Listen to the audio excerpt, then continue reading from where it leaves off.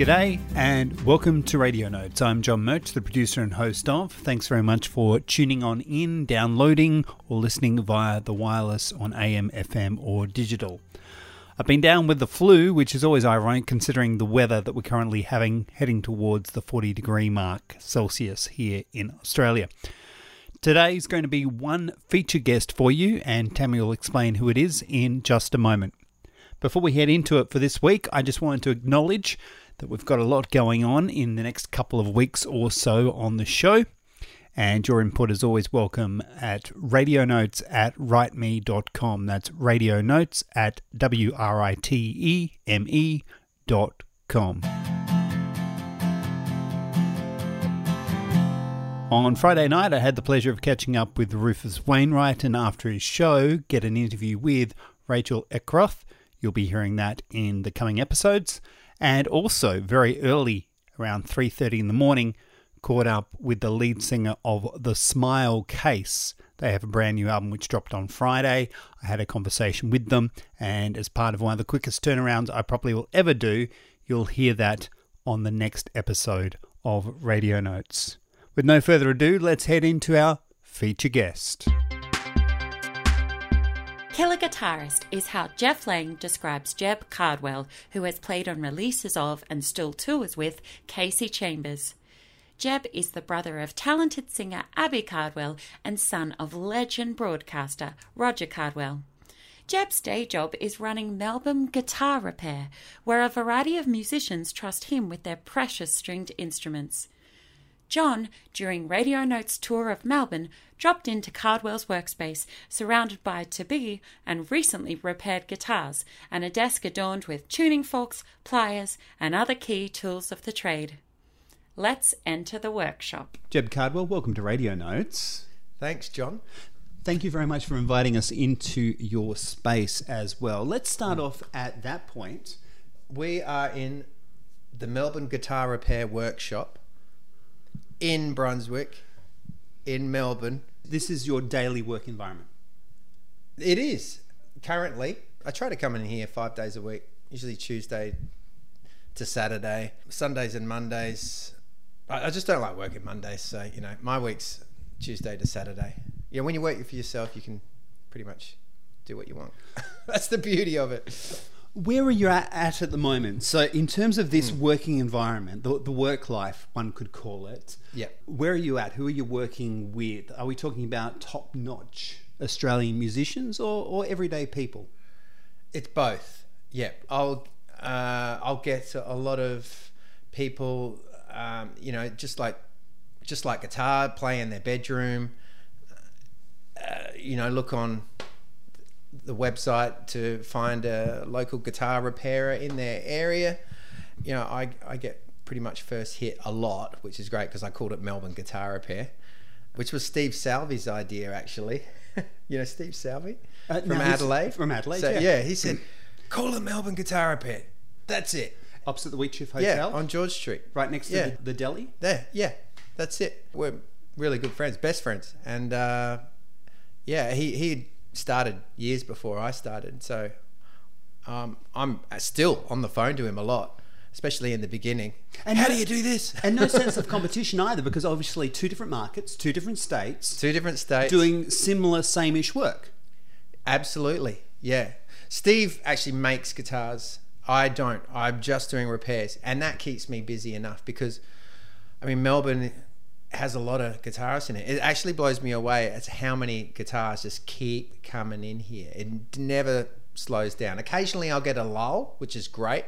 Then I'm able to catch up.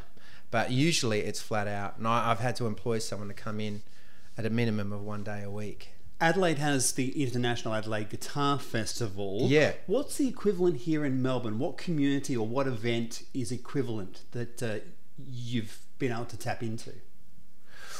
Well, that's a good question because, the Adelaide Guitar Festival is great because it's not about just going down to look at guitars on the wall or in pop-up stores. That's what the one is here. The guitar show is just going, like going to maybe NAMM in America Right. You just go and check out all the latest guitars, and the retail stores put up a pop-up booth, and that's what it is. And there's a couple of bands playing, a couple of live acts. But the guitar festival is, a whole another thing altogether. So Adelaide might be having a good thing there. Adelaide's got the guitar festival. There's nothing here that I know of that is on that scale. That's as good. Yeah, it's more of just like a guitar show, Who or whom gave you your first guitar? Funnily enough, it was my stepfather, not my father, who is the muso in the family. It was my stepfather. He, after my mum and father separated, she met someone when I was about 7 years old. He had a 3/4 size Yamaha nylon string. It was his idea. He just said, the closest I came to playing guitar at 7 years old was mimicking playing guitar with my tennis racket. I thought that was pretty cool. I did sort of think the guitar was pretty cool. The Roger Federer of the music world. Yeah. Terry said, you know what, you should learn guitar. I'll tell you what, if you want to stick out lessons for 3 months, if you stick them out for 3 months, you can have my guitar. And I did. Probably didn't have the right teacher. I didn't really enjoy it, though I picked it up well enough. It wasn't really hard. It was hardish, but it wasn't totally off-putting. But it didn't really grab me. And so after 3 months, I stopped. I got the guitar, of course, because I stuck it out for 3 months. But because I had that guitar in my bedroom for the next few years, despite not learning anything, I'd still pick it up occasionally and learnt those basic chords that I was able to remember, like, D, G, E, A. Within those 3 months. So I always kept those. Actually, I did forget some. But in the end, I think I never forgot D and G. I'm pretty sure I never forgot D, G, and A. Yeah, it wasn't until I was 15 that a light bulb went off, the penny dropped, whatever you call it. What was happening at the start of those 3 months? What was the relations with the stepfather like? And I guess what I'm inquiring about was it a new level of engagement, or was it an ongoing level of engagement between the two of you?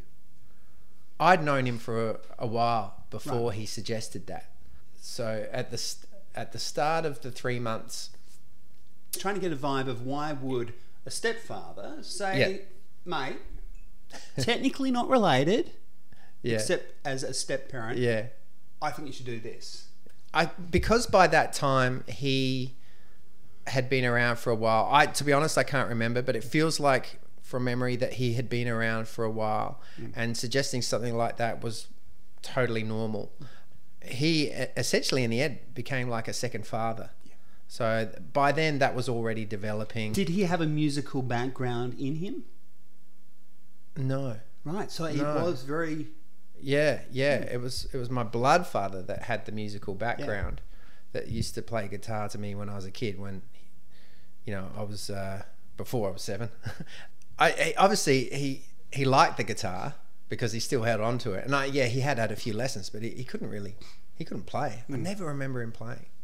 Yeah, so that was really good of him. He didn't see any, I think, talent in me for the guitar. Right. It was just an idea. Yeah. It was just like, hey, I got this guitar. Guitar's pretty cool. And why are you trying to learn it? What was the response when you got around to playing him a song, I would think? Oh, well, I actually, to be honest, I don't remember what happened in that respect. When I was 7 years old, I gave up the guitar. I had a couple of chords. I probably played them in front of him, but we can jump forward a bit where I did actually play him a song years later. Oh, yeah. My sister and I actually played a song for him when I would have been 19, 20, around there, maybe 21. 12, 13 years later. Yeah. And it wasn't until then that I actually played him a song, that I knew how to play the guitar then. So I picked up the guitar again when I was 15 or 16. Then Abby and I played him a song because he's an academic, or was an academic. He's not with us anymore. But he wanted me to go to university, and I didn't want to go and I pursued the guitar. I already knew it when I was... I'm sure he'd be cursing the guy that gave you a guitar. Who was that guy that gave you a guitar that you don't want to do academia? I don't know. This guy. Yeah. So, when I turned 16 and I heard the blues, I wanted to play the guitar. There was no doubt about it. I knew what I wanted to do in life. It was fantastic. But, of course, that's going against the social sort of norm, of what you do. You go to school, you have a break, you go to uni, you get an education, you get something that can make you some money and give you some security, so that you don't grow older without any money. And that was his thinking. You got to go to uni. You're bright. He thought I was bright. He says, you're really bright. You're wasting it if you don't go to uni.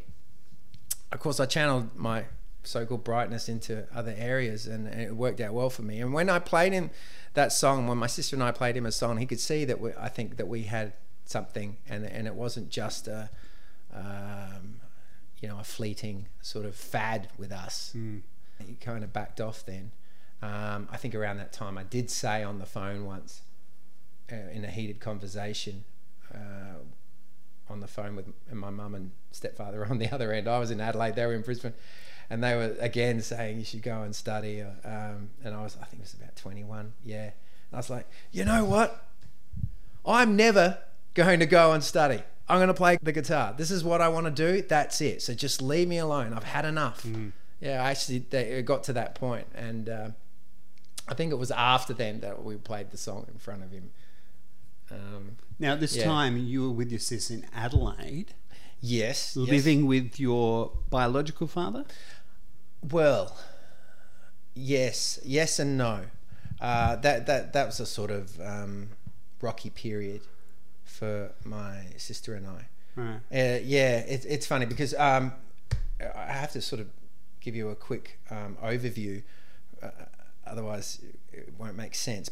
When I was 7, Abby's 3 years younger, so she was 4. My mother and father split up. She met Terry within a year, I think. He is a philosopher. He got a contract at Singapore University, so we went to go and live there. By the time I arrived in Singapore, I was 9 actually, and I turned 10 within about 3 months of being there. He got a 3-year contract, so I was living with Mum. So I went with Mum to Singapore. Dad, it was one of those things where I saw Dad once a fortnight. He stayed in Adelaide. He didn't want us to go, but we went to Singapore, and I'm so glad I went. I love it. I didn't like it at first, but I love it now, and I love going back to Asian countries. And I went to primary school there, and I went to a local school. I started out in an American school with all the other expats, but the education level wasn't so good, my stepfather and my mother thought. So they pulled me out and they put me in a local school. I was the only Caucasian in the whole school. So was Abby, because we never were at school at the same time, because they have morning and afternoon shifts, right, for the odd and even years. And so Abby and I were always odd and even. We never at school together. We were the only Caucasians at school. Ralph, hi Sam thing, right? Yeah, we're the only Caucasians when we were at school. In Singapore? This is in Singapore, yeah. Singapore for 3 years, and within that time I visited my dad in Australia a few times. After the 3-year contract was up with Terry's university, I went back to Australia. I was 13 then, and lived with Dad for 6 months. I was in year 8. I went to Brighton High School. It was the School of Music. Dad wanted me to go there because it was local, plus he was into music. Yeah, which we'll get to. By then I hadn't started the guitar. Right. Yeah, he said you should go to the Brighton High School. Oh, hang on. No, I'm stuffing this up. No, I think I just went there because it was local. It was the second time I went to Brighton High School that it was for the music aspect of it. So the first time, just local? The first local? time was just because it was local. It is complicated. So yeah, I went there for 6 months. In the meantime, my mum and stepfather, they went straight from Singapore to England because they're both English. My mum's English. Yeah. His contract ran out. He couldn't get another contract. So he went to England We lived in Hampshire, which is down south of England. I could see the Isle of Wight if I climbed a tree. We were that close to the coast. 6 months with Dad. He was with his fourth wife then, and she, let's say it nicely, Abby and I didn't really get along. It didn't work out. We had to leave. And so we went to England, and I so didn't want to go. I'd already 13, started my life with my mates, after Singapore. I'd established some new mates and that, but again I had to go to England. And that was horrible. By that time, I was nearly 14. So got to England in Hampshire. Like they picked us up from Heathrow, and we drove a while to get to East Boulder, it was called, and they all thought like that down there, they were farmers. East Boulder, and the cattle grids, ponies, cows roaming around, and just like miles of heath. It was like the middle of nowhere. It was winter, and I just come from South Australia, summer, totally different vibe. I was living in Glenelg, summer in Adelaide. I hated it. It was like being sent to jail. I spent 3 years in England. One thing that I did like about it was I was heavily into medieval knights and stuff, and that was the home for all that stuff pretty much. So yeah, there were some good aspects about living in Hampshire and Brighton. We lived in Brighton, Sussex as well. We're still a few years off from you actually picking up the guitar again. So I want to ask, between then and picking up the guitar, when did the blues grab you? Well, it's funny you say that, because as soon as I said Brighton, Sussex, that was the point. So we spent nearly 2 years in Hampshire. Then we moved to Brighton, Sussex, because Terry couldn't get a job. He had to retrain, and he retrained in artificial intelligence, in AI. During that time, we had to go to Brighton. I went to high school in Brighton. I made a friend called Chris who loved Chuck Berry. He said, "Have you heard Chuck Berry?"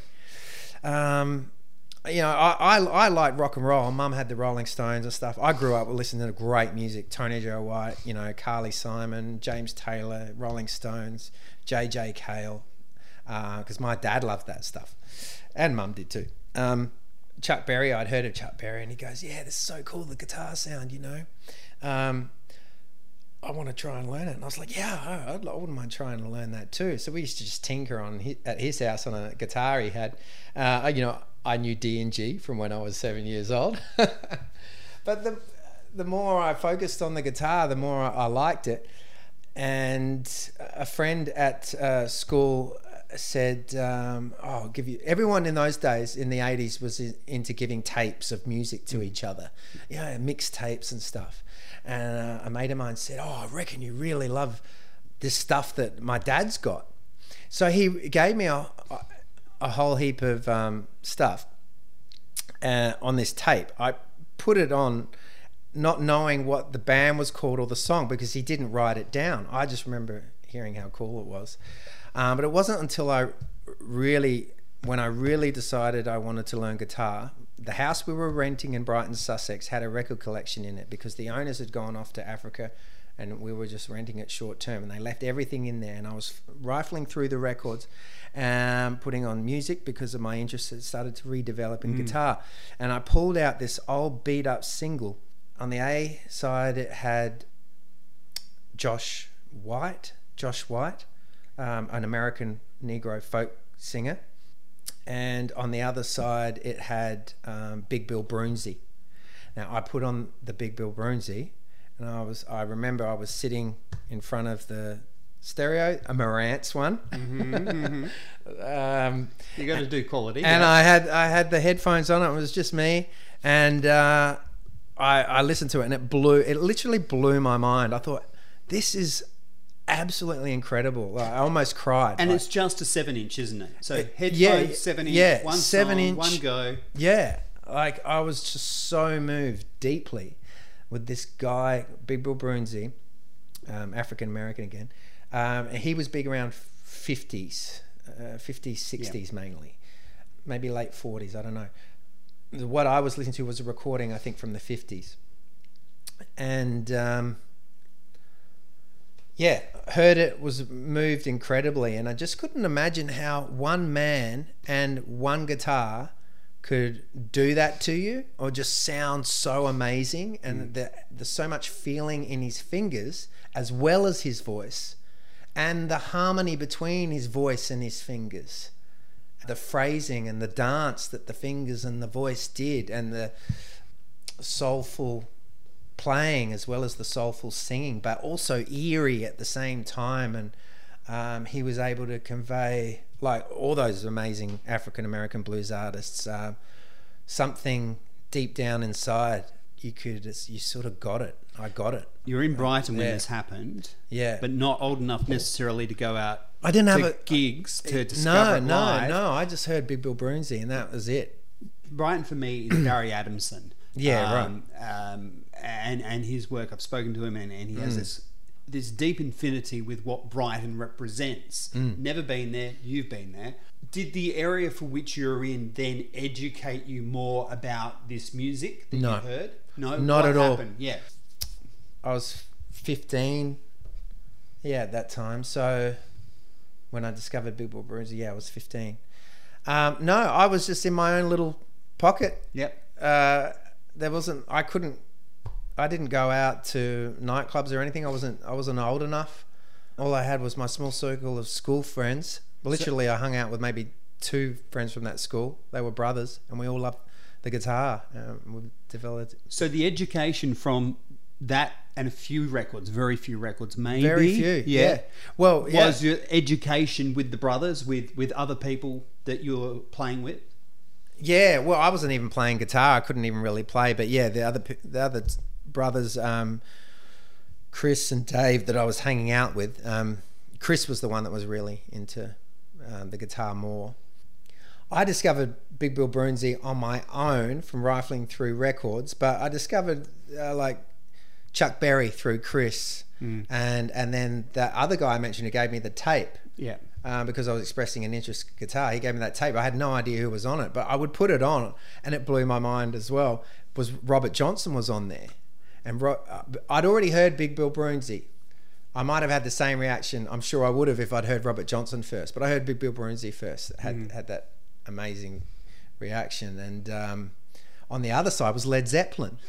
It was funny because Led Zeppelin are influenced, especially Jimmy Page, by Robert Johnson, and I was listening to.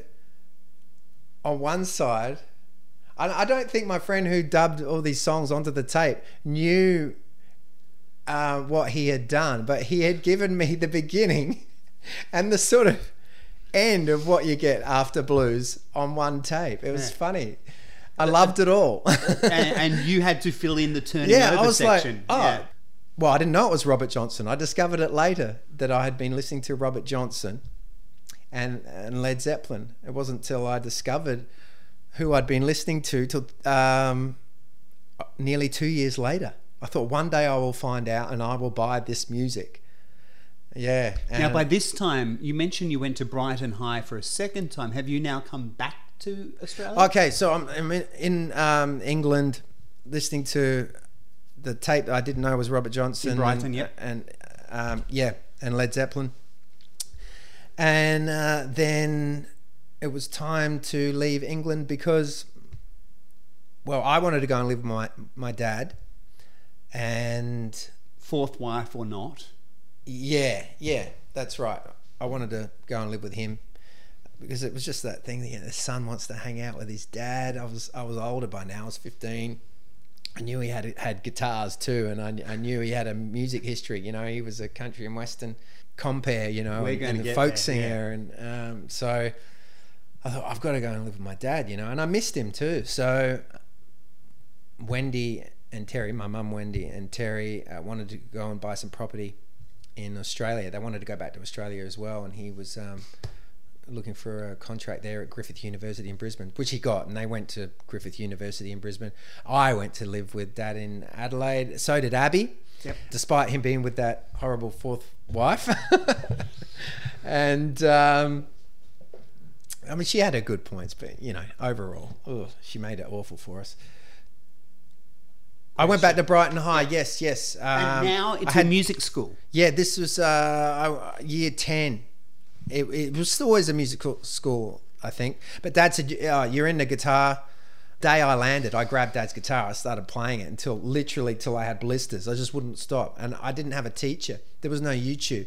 I would just... I'm just imagining his eyes. Like, my son's home and he's into music. Oh, big time. I was just teaching myself whatever. I just made up shit. But I had feel.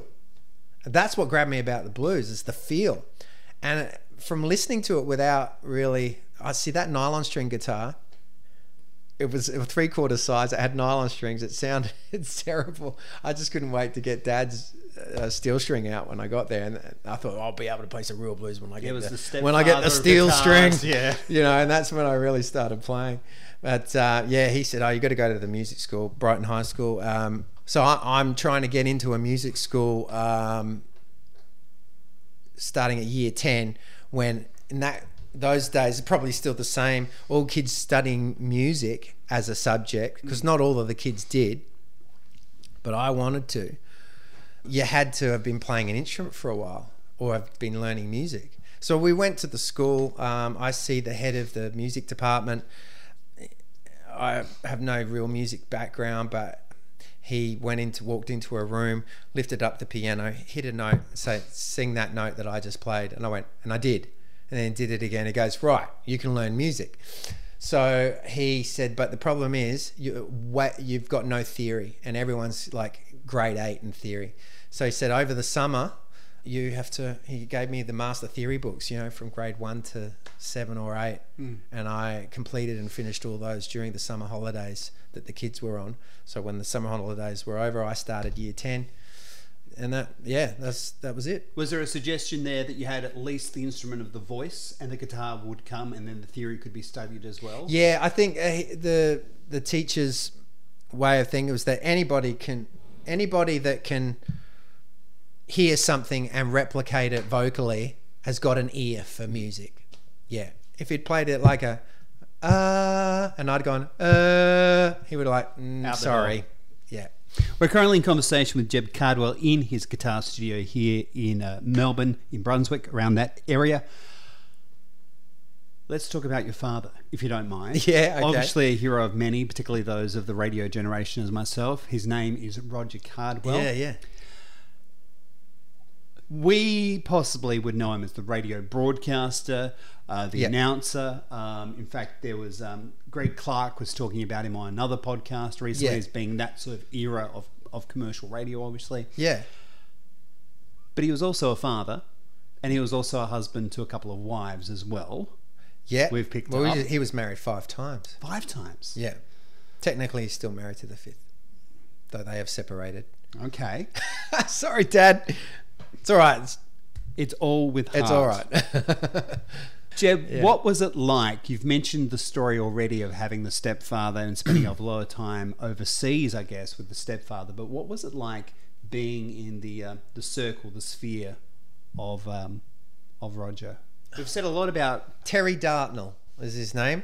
Actually, before we move on to my father, Terry Dartnell was a very successful lecturer in AI. Because... Are we talking artificial intelligence? Yes. Before it was cool. Yes, before it was cool. And he's really intelligent, philosophical guy, because he's a philosopher. He's naturally going into AI seemed like a good thing to do, because can computers think for themselves? That's a philosophical question in itself. You can go on and on and on and debate it till the cows come home. And he was really good at that. He wrote books on it. So he's known in the AI world, I think internationally as well. Anyway. But before we do leave him, do you get a sense that your intelligence, say, for things of that nature comes through your music sometimes as well? Do you tap into those conversations that you had with him? I do. I think if I hadn't spent years with Terry, perhaps I may not think about life in the same way. He liked to debate. He loved it. He'd have a few wines. He liked to smoke pot, though in England he didn't do it, but he'd have a few wines, and he and I would debate. And I found it it was enjoyable as well. I found it really interesting. Yeah. to think about things. Just think about things. Ask why.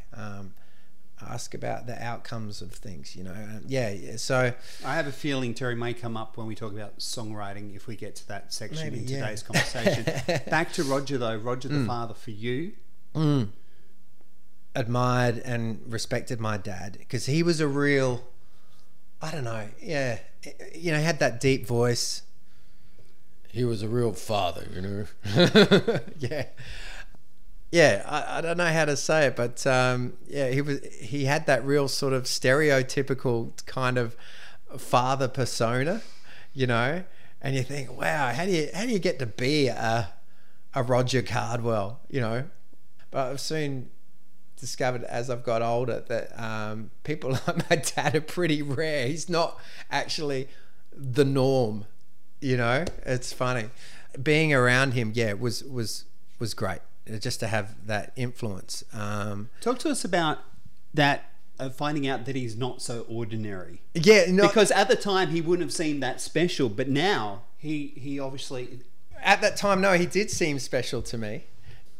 You know, he was a man's man.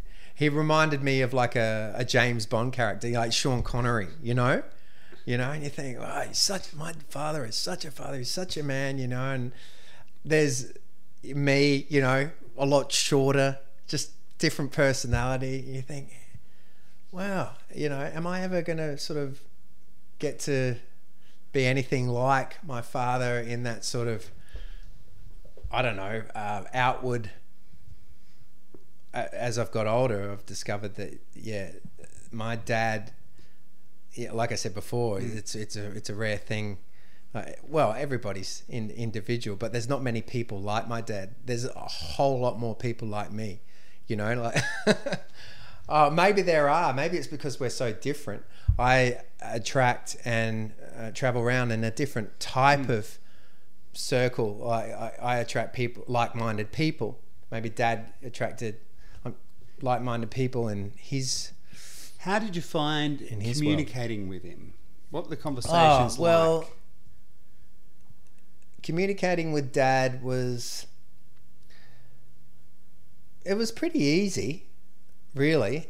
See, Dad never had a father, so he wasn't very good at being one, really. Like, he did the best he could, but, you know, he also didn't know what to do. I mean, I'm sure many people have been in the same boat where they've got a father that's not so great, or, you know, we were all learning. Dad didn't have a father, so how can I expect him to be this great father?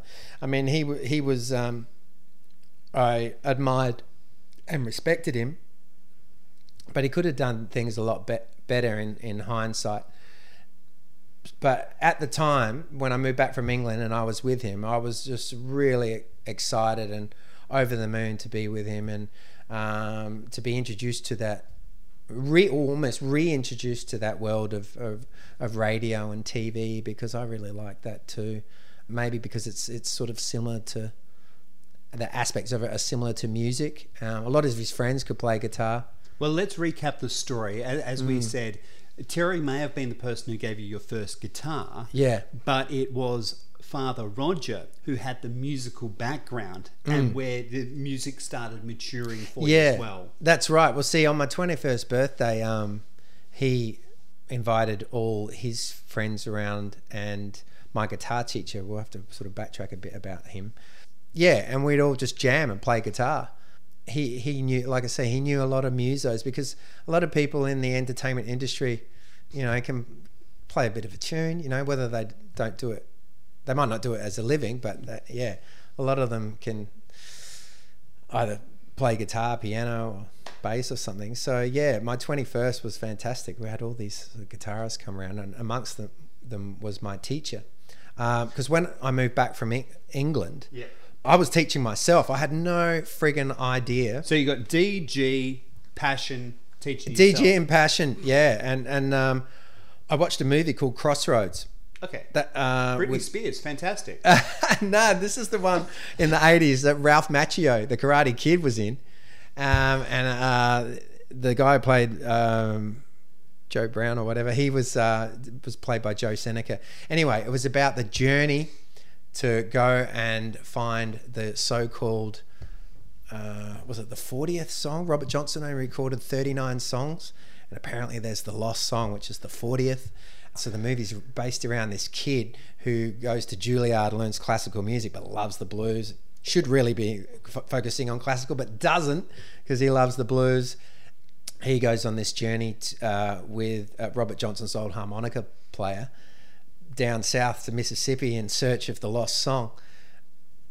Well, I watched that movie, and the blues in it, the blues guitar playing and the blues music just was fantastic. And I didn't have a teacher, so it was VHS in those days. I'd stop, pause, rewind, Ralph Macchio playing the guitar. Right. He was coached, so can't play the guitar, but he was coached so well that I could actually learn from watching his fingers. And I taught myself with this piece of music that Ralph Macchio plays sitting on his bed in his room.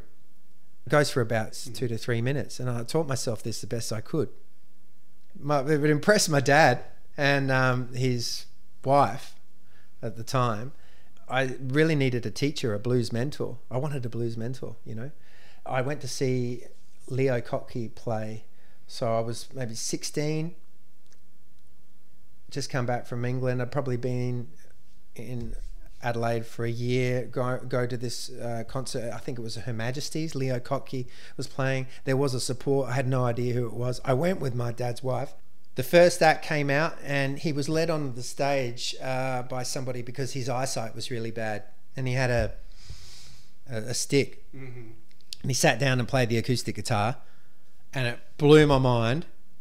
And because he was playing blues. It was Chris Finnan, and he was 30 something then, probably early 30s, mid 30s. Leo Kottke came on after, and I was like, Leo Kottke, whatever, who cares? This Chris Finnan guy was playing the proper blues.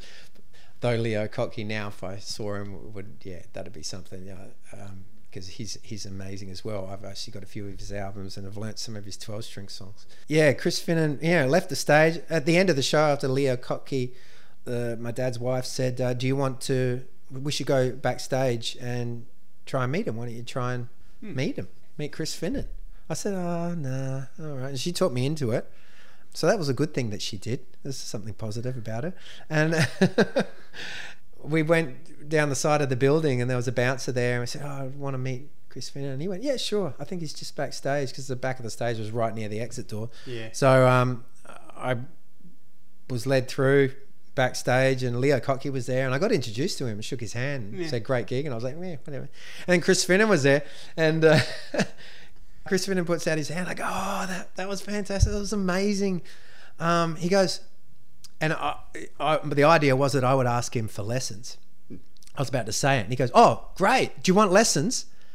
And I went, yes, please. So he lived a couple of streets away in the city, and I went for lessons with him. I started like the week after, once a week. He'd record onto tape. Those tapes I still have. He moved house. I think for a year I saw him at his location in the city. Then he had to move out further north, I think it was.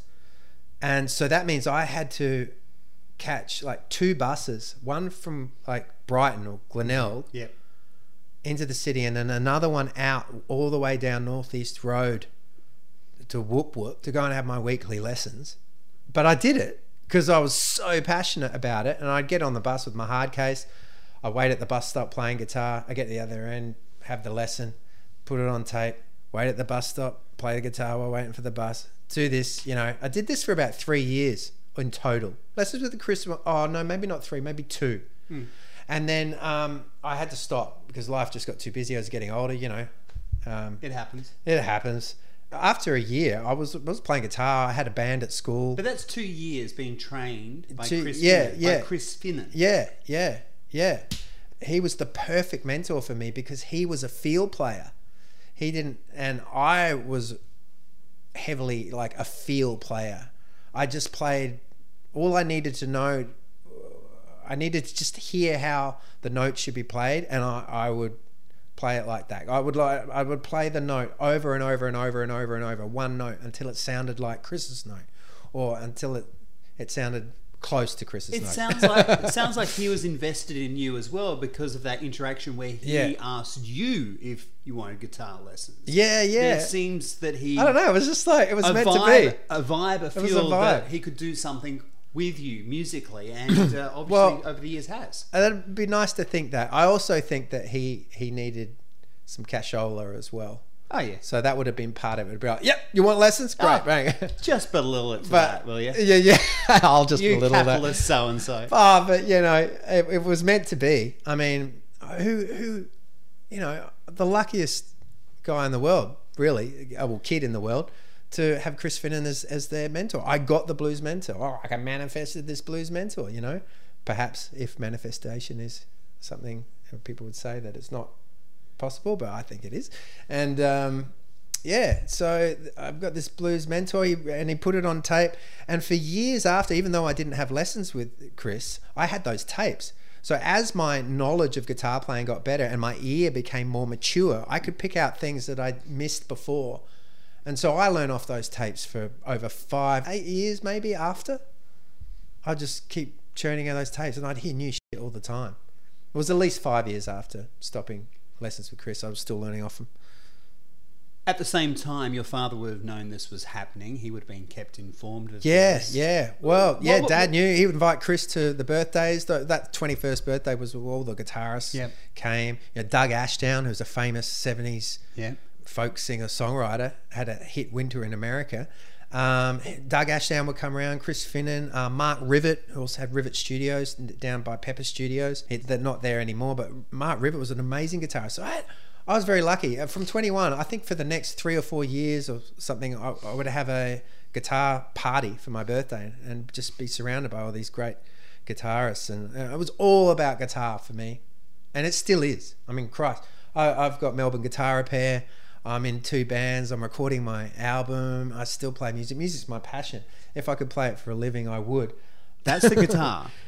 When did songwriting come about for you? Oh, songwriting, right. Okay. Now, this is funny because now I often say to myself, geez, maybe I should have focused more on songwriting. That's where the money is, really. You'll have an album out that will have songwriting on it. So I want to know how that got... What was it, a necessity to express yourself, or where did songwriting come into it goes back to that time where I heard Big Bill Broonzy, Robert Johnson, the singing and the guitar together. I ultimately wanted to do that, but I had to learn the guitar first. I would play in my room, play the guitar. I'd try singing along. It was very difficult to sing and play the guitar, but I wanted to do it. I had the guitar and I'd try and sing, and I was 18 when I plucked up the courage to ask for a gig. I'd been singing in my bedroom along with the guitar. I thought I was good enough to go and do a gig, and I was. And I made a demo tape. My guitar playing was way better than my singing. I still think that. My singing's a lot better now. So I made a demo tape. I went down to Moby Dick's Tavern in, where is it now? Henley Beach. Because I called the guy first, the owner, and I said, I'm looking for a gig, blah, blah, blah. And he goes, yeah, come on down. Same day. He said, come down today. So I took my guitar down there, my tape. I was nervous as hell. I thought I was going to have to play guitar in front of him. But he just put on the tape and he heard it and he goes, that's pretty good. When do you want to play? Do you want to play tomorrow night? I was like, holy shit. So I got a gig. I was the most nervous I've ever been in my life. But I did that gig. And felt amazing, and people enjoyed it, and it became a residency. In the end, I wasn't nervous at all. After a few months, I was drinking and playing, bloody no problem.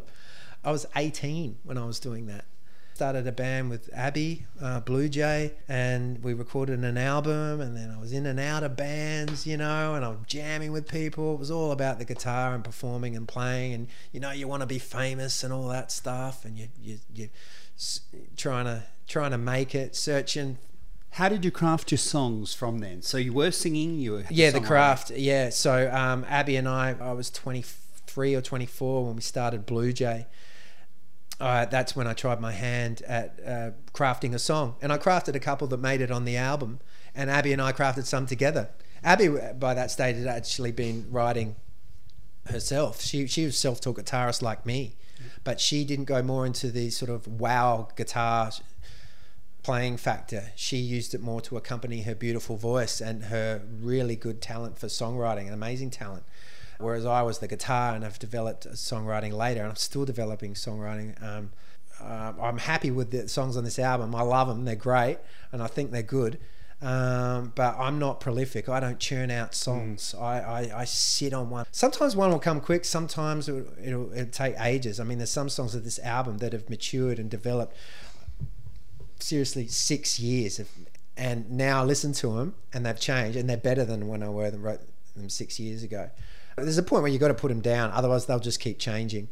They might change for the worse, but I feel they've changed for the better.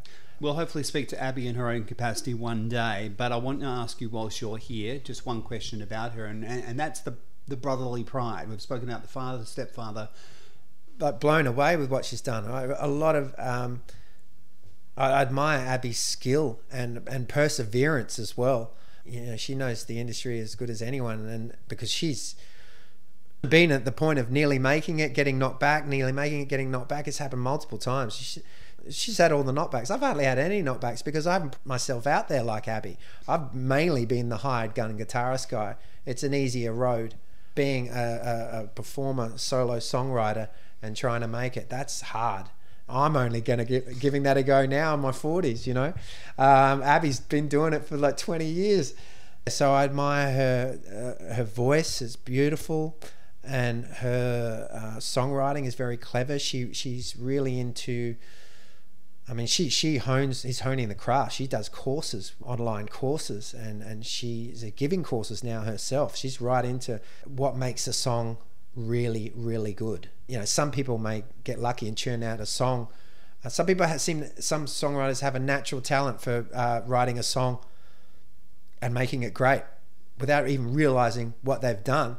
Abby could tell that person why that song is great and why maybe it could be tweaked a bit better. The body of work that is the album. Debut album as a solo album? I'm trying to remember. This will be my debut solo album. Yeah. I have recorded in bands that I've been in, yeah, sure, and had a hand in writing those songs, like Johnny Seven. This is personal. Yeah, these are all my original songs. I think the first one I started writing 8 years ago. Yeah, there's nothing before that. I mean, after 8 years, if you still think a song's good, there's got to be good.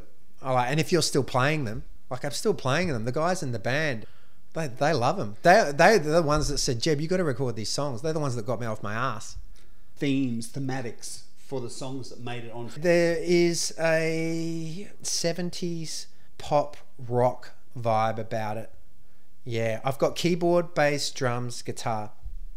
But there's some Beatles in there. There's even some like really early Elton John stuff in there. There's some Dire Straits flavours. There's some J.J. Cale flavours in there.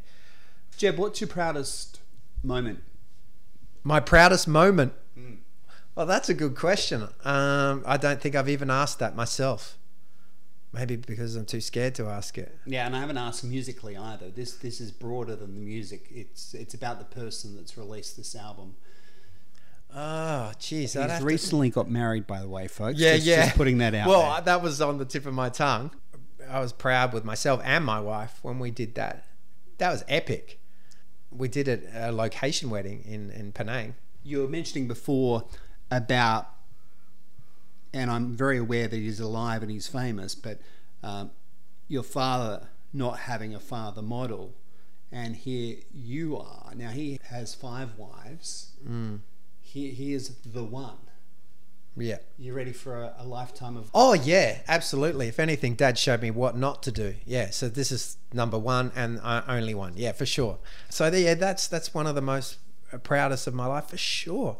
I was going to say that one, but there is also another couple of times, and they are music related. One was when Abby and I released our first album with Yuri on bass. It was our band called Blue Jay. So that was our first ever album together. So that was proud. We'd actually done a bit of a recording at the Governor High Marsh on tape. The Blue Jay CD album was the real proud moment. And then the next proud moment after that was... I've got to apologise for smiling. I was at the Gov on Tuesday. Oh, yeah? It's around 7-ish, 8-ish. Yeah. You know, got myself a little curry hot pot sitting down. So it's just me, 2 bar staff member, and like a managery type staff person walking around. That's it. In the entire...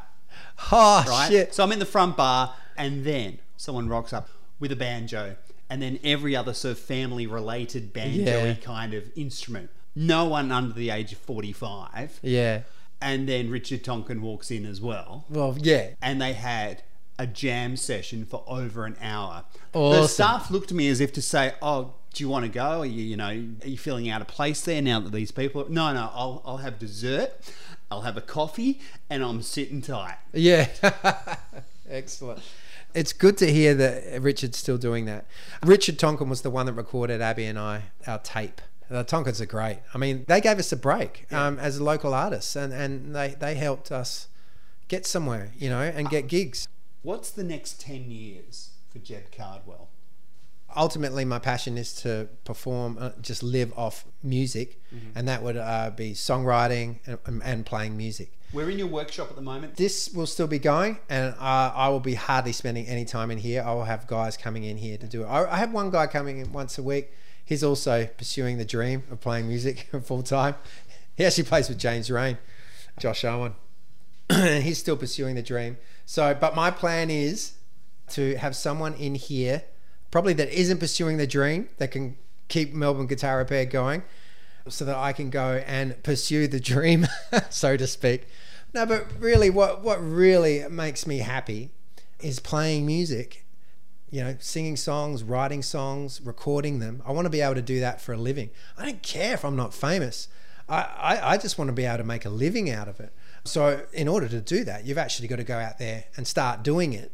And it's hard when, for every muso that wants to do that, it's hard when you don't have any money. So you need a day job. This is my day job, Melbourne Guitar Repair. And my big plan is to ultimately pull away from Melbourne Guitar Repair. I've got this to a point now where it's going really well. And you know how blessed you are that at least it's something related to what your passion is. I'm very lucky that I work for myself and I'm working on guitars, and I still go out and do gigs. I play with some famous people like Casey Chambers now and then, and I've recorded an album with her. That was one of the other most proud moments, was when I actually recorded an album with her and got that album in my hands. It's like, man, I'm on that album playing all the banjo and the dobro. And so I still... That would have won an ARIA or something. It did, yeah. We need to talk again next time you're in Adelaide, maybe. Yeah, sure. Because our hour today is up. That's okay. There's more to come. But like I was saying, the plan is to get someone in here to run Melbourne Guitar Repair so I can go off and pursue the dream. Jeb Cardwell, thanks very much for joining Radio Notes. Thank you. Jeb Cardwell. More on him at jebcardwell.com. And for his business of strings, melbourneguitarrepair.com.au. Latest from Jeb is single Dreaming of You, with an album still to come. Usually by the end of February heading to March, I've seen a number. In previous years, hundreds of shows would be seen during this time of year, during the Adelaide Fringe and Festival, but 0 have been seen as part of either of those to date.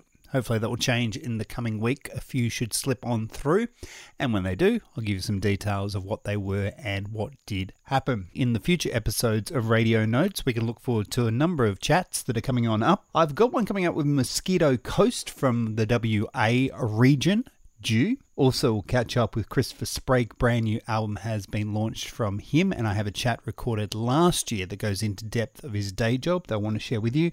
Rachel Eckroth, as I mentioned at the top, recorded at the back of the Adelaide Festival Theatre on Friday, and it recorded around 3:30 a.m. on Sunday morning.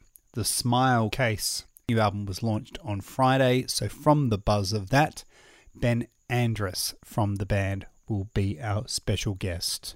Thanks very much for joining us for this episode of Radio Notes. RadioNotesPodcast.com for show notes and links. Web design there by Steve Davis. Theme theme music by Martin Kennedy and All India Radio. I'm Tammy Weller. John Murch is the producer and host based in Adelaide, South Australia.